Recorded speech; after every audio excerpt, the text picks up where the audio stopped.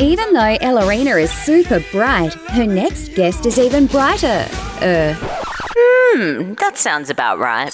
She's a general practitioner from the Mudgeeraba General Practice and the Assistant Professor of General Practice at Bond University. Keeping us informed, calm and up to date with the latest in medical news, it's Dr. Tash Yates.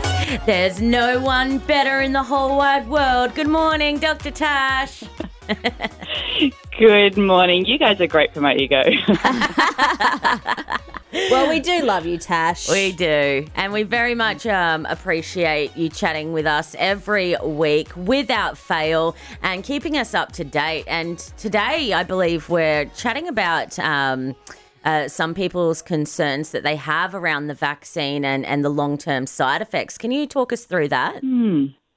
Yeah, so it's a question people have asked right from the first time that vaccine data was released, because obviously when you're studying vaccines, you're looking initially at what happens in the first few weeks of them being given and showing that they're very, very effective.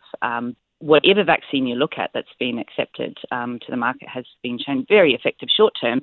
And so what a lot of people now who are still hesitant are saying, and I've heard it so many times in the last few weeks, is, yep, okay, sure, they work in the short term. We know what the short term side effects are, but what about the long term side effects? And essentially what Aussies are saying in particular is, I'm just going to wait and see what the long term side effects are, because there's no hurry to race out and get them now.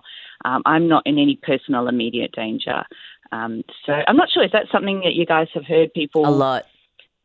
Yeah. Yeah. And so what I tend to say to that is, I completely understand why you'd be nervous about long-term side effects, because all of us have probably taken medications that have given long-term side effects. But just remember, vaccines are not medications. Vaccines work when you are given them. They either work or they don't. Like, either they train your immune system or they don't. And they don't hang around. It's not like they're kind of sitting in your body for long periods of time. Medications can do that, but vaccines can't. So that's number one, just to remember that they are different. But the second really important thing, and you know that I am very much about evidence and data and not speculation. Yeah. Evidence from the last 300 years, and we have been giving vaccines for 300 years to a range of different illnesses and a range of different technologies. There are zero vaccines that have long-term side effects, like none. There have been none. All the side effects that you do see come within the first 2 to 3 months. And, some people have turned around and said, well, what about the concern that they cause autism? Now, I mean, that's a whole other conversation. That initial study has been debunked.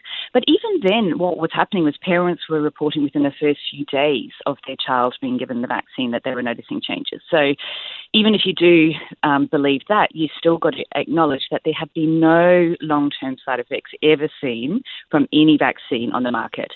Now, that is something, hopefully, that will reassure people. We've now been giving both the Pfizer and the Astra vaccine internationally to hundreds of millions of people for over 8 months. We know what those side effects are going to be. And so then if you decide that you don't want to have the vaccine because you're looking at the side effects we know about, that's one thing. But don't be afraid of long-term unknown stuff, because it's just not going to happen. I don't know if you know much about this, Tash, but something that has come up quite a lot around, like, that I've seen, is people concerned about the vaccine changing DNA. Yeah, look, and again, this is something that has kind of come up and down ever since they were released. Vaccines, particularly the ones that we're working with COVID, can't change DNA. That's just not, they're just not able to. That's not how they function. What they do is they teach your body how to fight, but they don't get into the DNA. That's in a completely different part of the cell.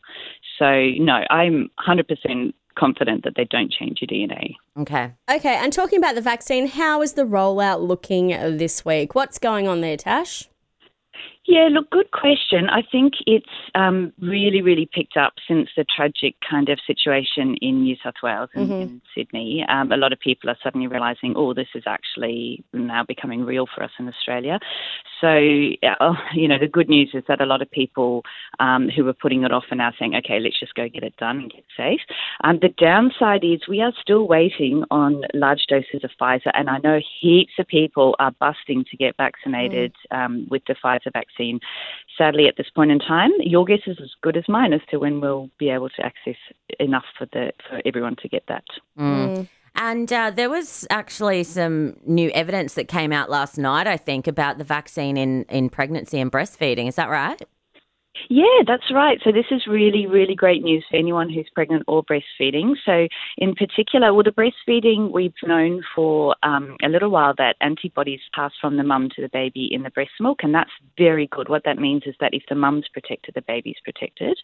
But then the extra good news is that it's very safe in pregnancy and definitely reduces risk to both mum and bub in pregnancy. And so that's something, if you are pregnant or breastfeeding, you can be reassured that it's actually very good for your baby overall, and it will become recommended down the track. Oh, wow. That will take a little while to hit the guidelines, but for those of you who like to keep right up to date, that is definitely very reassuring and very, very good research that's come out of England. So you can trust that. Oh, that's amazing. Wonderful. Well, Dr. Tash, thank you so much for chatting to us this morning again. If anyone has any questions that you would like Dr. Tash to answer, send it through to our text line 048 009 1073 and we can address it next week. Tash, thank you very much. My pleasure. Take care, girls. You too. This is Good Taste Brekkie.